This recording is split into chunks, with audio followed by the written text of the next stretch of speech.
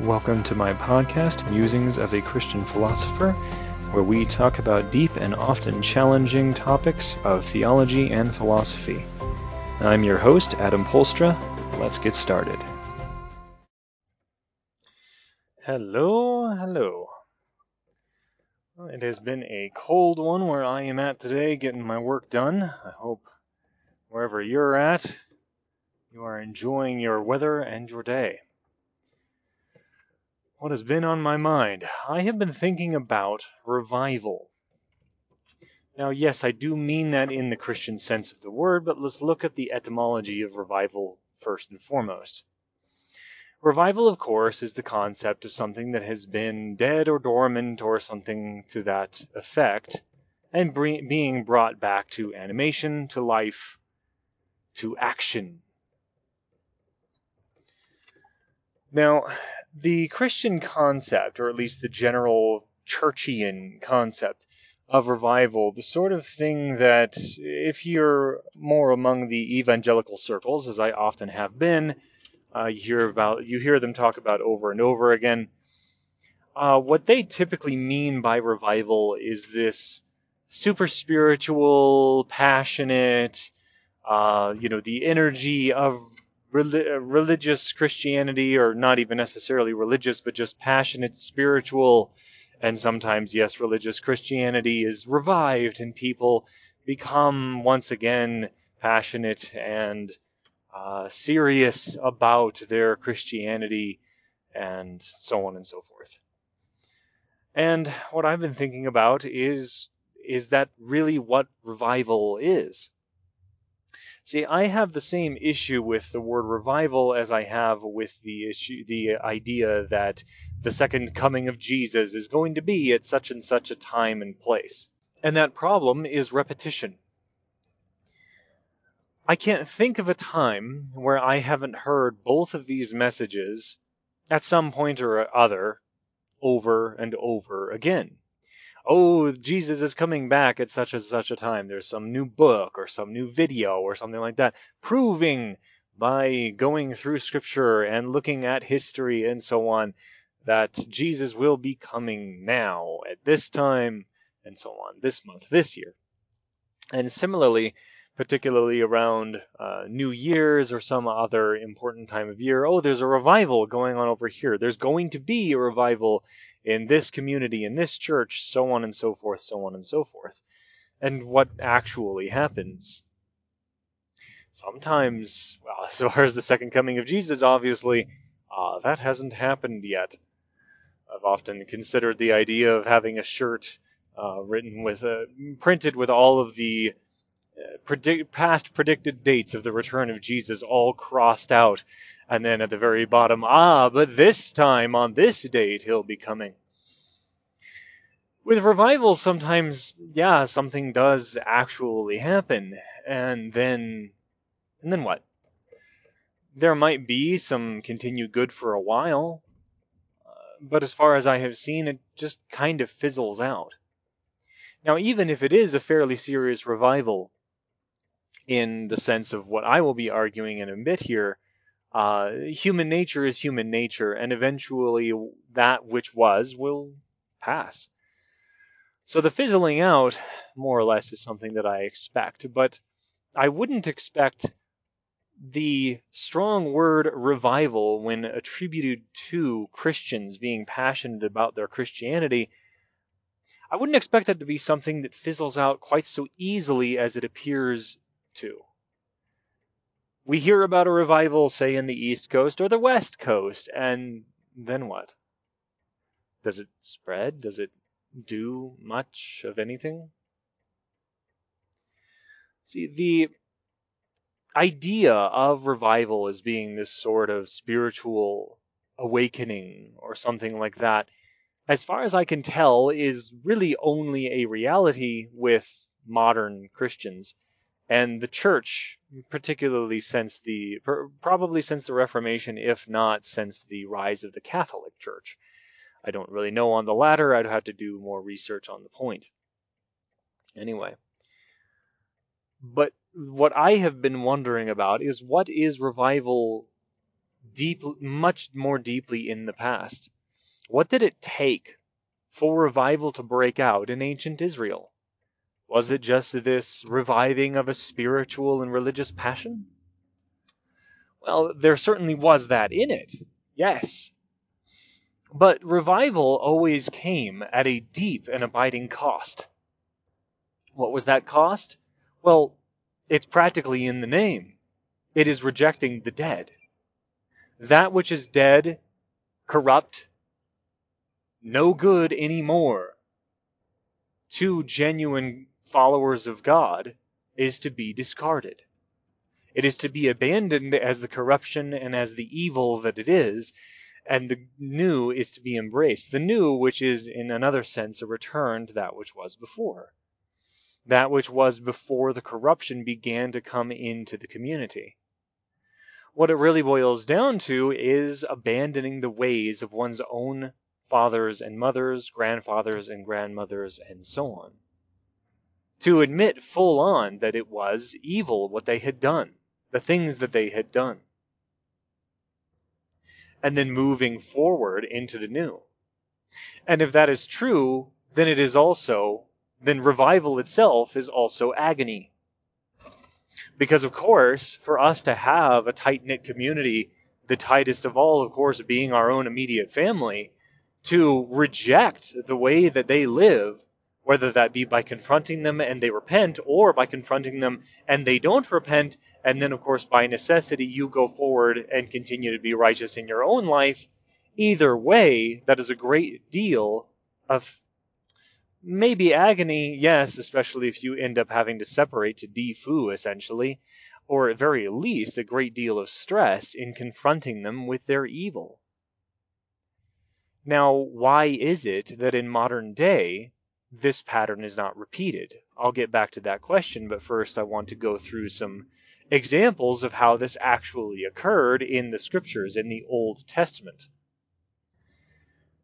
When the kings started rising up, and post Solomon, the split off of the kingdom of Israel and the kingdom of Judah, particularly among the kingdom of Judah, there were some bad kings and some good kings. One of the most poignant points of this change was when you had the king Manasseh, who was, at least for a while, one of the very worst in the entire history of the kingdom of Judah post-Solomon. Sacrificing his children. It didn't even say that he was taking on the wickedness of the kings of Israel, which is said about a bunch of other bad kings of Judah. It said that Manasseh took on the corruption of the nations surrounding Judah and Israel, taking on their sins, their worships, their gods, their practices, sacrificing his own children once again, and so on. Now, what's interesting about Manasseh, this is a bit of a digression and a side note, but what is interesting about Manasseh is when you go through his story in the books of the Chronicles, you find out that he did in fact repent. And this might have been later on, once he was taken into exile. And this might have been the process that brought us to the king Josiah. Now, the king Josiah, I can't remember if he was the son or grandson of Manasseh, but whatever the case, Josiah was one of the best kings of Israel. And what he specifically had to do in order to follow God was to admit, to embrace the plain fact that his own fathers were terrible, that they had gone against the commands of God, and he had to rip down the altars that they had set up, even those that had been set up generations prior. He changed the practices. He was the first king, good king of Israel, who even took down the altars in the mountains, which was a common thing. An interesting additional side note, the altars up in the mountains were often used, Solomon himself using it towards the God of Judah, the God of Israel, yes, but not in the prescribed manner. And it's also interesting that God apparently accepted that even though it wasn't in the prescribed manner. I.e., when Solomon went up to the hills and into the mountains and sacrificed, that was when he had the dream where God gave him wisdom as per his request. He wasn't worshiping where he was supposed to worship, and yet God responded. Anyway, Josiah was the first king who went back to the grassroots. He did two notable things that no other king was willing to do in his passionate zeal for God. He, again, took down the mountain altars, and then secondly, he conducted a Passover feast, as the Israelites were commanded to do, that had not been done since the days of Samuel, before the kings even started. I think I mentioned that very recently in the podcast as well. Anyway, but the main point that I'm trying to draw out here is that Josiah had to reject the ways of his own forefathers. He had to admit that what they had done is evil. Now, furthermore, when we get to the time of Nehemiah and Ezra and Nehemiah being the book order in the scriptures in the Old Testament, the Israelites essentially did the same thing. They came together and corporately spoke out that what their forefathers had done was go against God, and what they had done was evil. What they had done was unrighteous. And it was after having done this that revival broke out among the Israelites. Now, I don't mean that it was only after that. That was part of the process of the revival. But, of course, obviously, if they did not fully reject the evils of their forefathers and mothers, then certainly they could not have had revival. Why? Because if they continued to embrace the ways of their fathers, then they wouldn't be turning back to God at all. Now, back to the earlier question. Why is it that in modern day we seem to gloss over this point? We just have this raw concept of some spiritual revival of passion, and no real action beyond that is taken except maybe going to church more often and having more prayer time or something like that. And my answer to that is twofold. One, we've already gone through in this podcast, though it was a much earlier episode. Honor thy father and thy mother so that you will live long in the land the Lord your God has given you.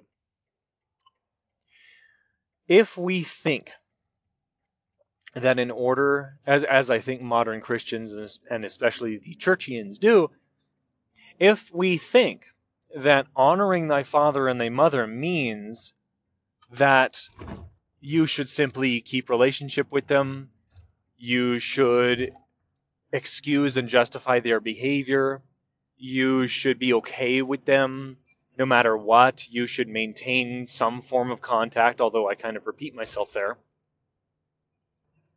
If that is what you think honor your father and mother means, then by definition, you are accepting their lifestyle to a certain extent.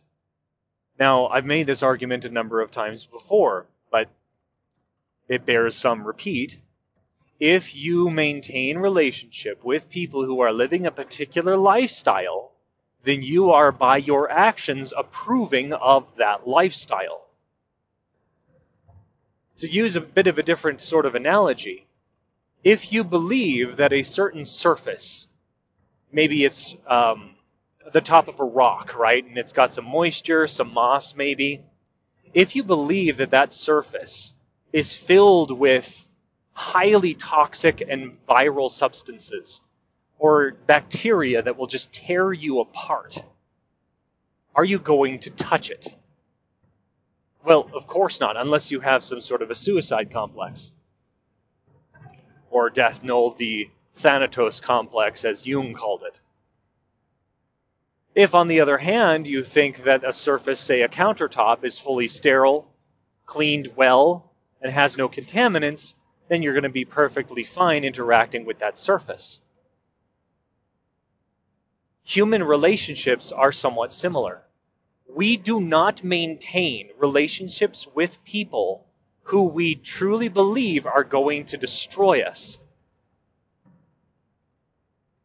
Of course not. Take a look at it politically. When we label somebody as racist or homophobic, xenophobic, or whatever, I'm not justifying any of these terms, nor the labeling people they're with. They become a pariah. We don't want to even touch them. Or in the church, if somebody falls into a particular category, they don't even have to be sinning. They just have to fall into a category that the church has largely moralized. May not even be moral, or maybe it is a moral category, but we have labeled it as something more serious than any other sin, maybe some sort of sexual sin. There is a tendency for us to treat them as if they are going to infect us. If we dare to touch them, if we dare to get close, if we dare to have relationship with them. But this all tends to get turned on its head when it comes to certain kinds of people, and there are two groups. The first is parents, and the second is long-time relationships. And not just parents, by the way, but immediate family, including some relatives sometimes, such as cousins and aunts and uncles. Maybe grandparents as well. But getting back to the question of honoring thy father and thy mother, what does it really mean? Well, going back to what I was just talking about, when King Josiah, as well as the Israelites after the time of exile, fully and publicly stated that what their parents had done was evil, were they honoring their parents or dishonoring their parents? Again, I've used this argument before, though not with King Josiah. Now, if you say that they were dishonoring their parents by calling what they had done evil, then what you are arguing is that in order to follow God, they had to go against the commandments of God. That doesn't make sense. Now, if on the other hand, they were honoring their parents by committing to the point, the truth, that what they had done is evil, then that is consistent, but it also breaks the modern concept of honoring. So what does it really mean to honor? Does it honor anyone, in particular your own parents, to treat them as if they are 5? Would you find that very honoring? Now, the fact of the matter is, many a corrupt and abusive parent does, in fact, want to be treated, in fact, insists on being treated as if they are something like 12 or maybe 5 or even worse. Maybe an infant. Now, if you give in to that, and you do continue to treat them, especially once you're out on your own, an adult in your own right and taking care of your own needs, if you continue to give in to that demand, silent or explicit, though very, very rarely, if ever, explicit, treating them like a teenager or a child or a babe, are you honoring them? Well, I should say not. What does it mean to honor a person? Now, let's say that we are dealing with a corrupt, abusive elder, whether that be a parent or teacher or grandparent, and their conduct is showing you essentially nothing but what you shouldn't do because they are so corrupt. Do you honor them again by giving into their demands? Well, obviously not, because they're asking to be treated like a child. And why are they being asked to be treated like a child? Because they want to assume no responsibility whatsoever for anything that they're doing. Of course they don't. We talked about this on the podcast before.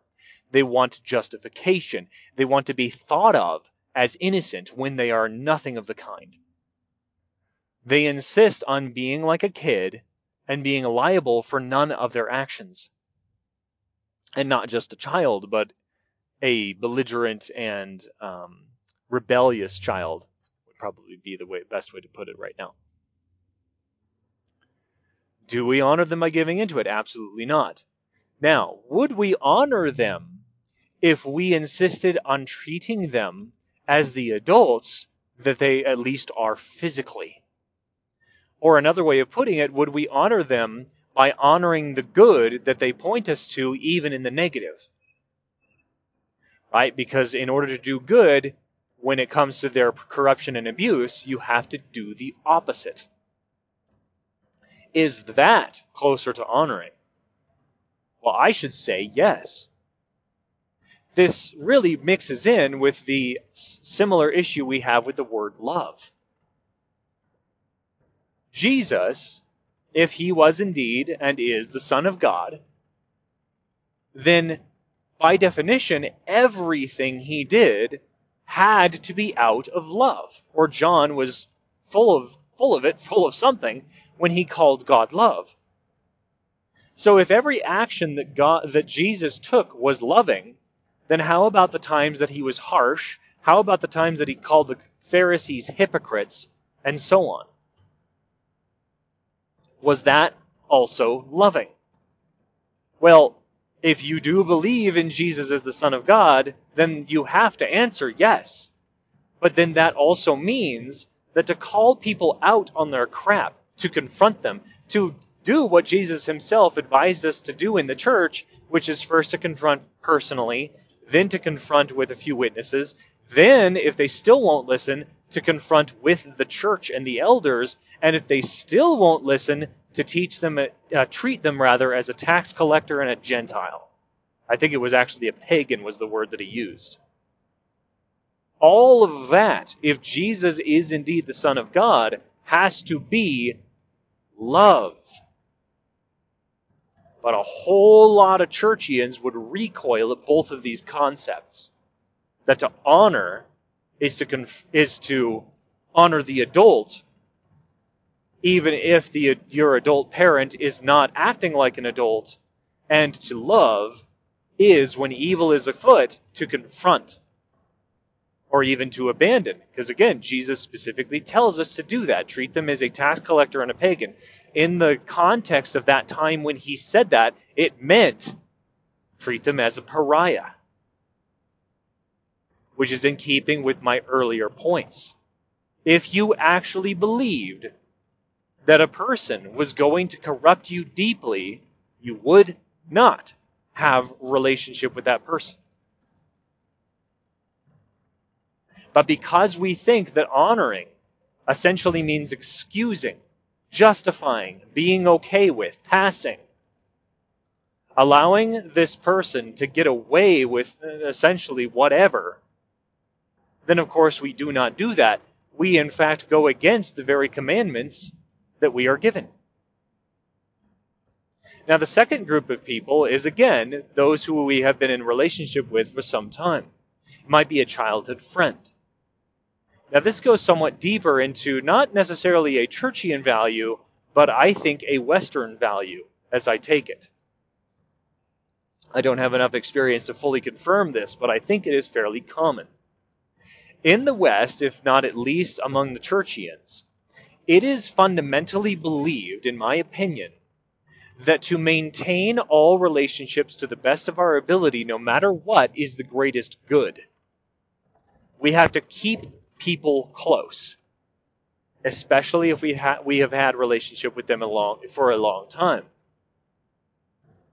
So, in other words, when such a person that we have known, say, for 2 years, 4 years, 10 years, 20 years, begins to become corrupt, the most important thing then is not to confront them, because that would mean facing the possibility that that relationship is ruined.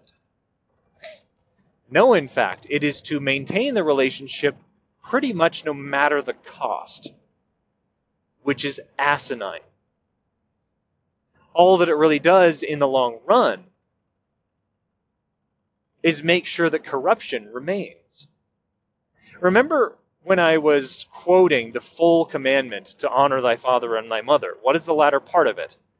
As Paul points out, it's the only one with a promise, so that you may live long in the land the Lord your God has given you. In context, that was being said to the Israelites, to whom God was giving the land of Israel, as it was eventually known. Now, how did they honor their parents? Well, leading up to the exile, a lot of the time they honored them in the way that I have just been describing as incorrect. At least it would appear so. Why? Because they continue to live just as their parents were living when they were in sin. And this eventually got them exiled. So, in my opinion, they failed overall, not in every generation, but in most of the generations, they failed to honor their fathers and their mothers. And as a result, what happened? They did not live long in the land the Lord their God was giving them. In other words, it should be obvious, given the commandments and the warnings that God gave the Israelites from the olden days, from the days of Moses, that is, it should be quite plain that honoring thy father and thy mother should lead to moral living. Why? Because moral living was the only way the Israelites were going to maintain living in the land of Israel at all. He warns it very early on that if they abandoned the ways of God, they would suffer, they would have great pain, great agony, and they would be exiled. They'd be chased away by their enemies, and they would no longer have the land. And again, the only commandment in the 10 that is given this particular promise, this particular condition, if you will, is honoring thy father and thy mother. So plainly, honoring thy father and thy mother must lead to moral living. But if you are accepting an evil lifestyle by quote-unquote honoring your parents, then you're doing the direct opposite. And therefore it cannot be honoring your father and your mother.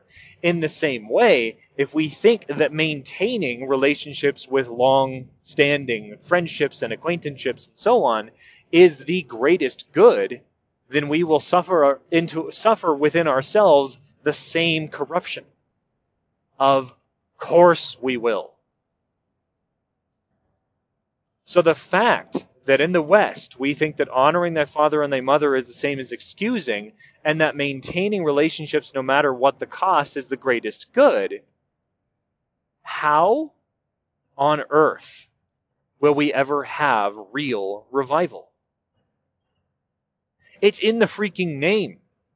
To revive means, as I said at the very beginning, to take that which is dead, corrupted, dissolved, destroyed, although I didn't use all those terms at first, and bring it back to life. Bring it back to form, repair, whatever, however you exactly want to put it. So the real essence of, or maybe not the essence, but the real requirements for revival definitely and must include abandoning the wickedness of the past. Of course. Otherwise, there is not any real revival taking place in the first place, because you are not doing the first step. You are not undoing the death that was in order to bring in the life that can be.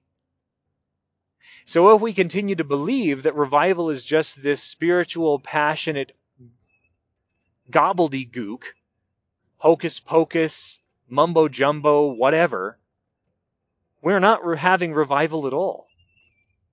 We're not abandoning the death in order to embrace the life at all. So yes, in my opinion, if we're going to have revival in our communities, we have to take a genuine look at the past, find the death and the corruption, and tell the freaking truth. So, that's all I had for us today. I hope you find it very interesting and worth thinking about. Until next time.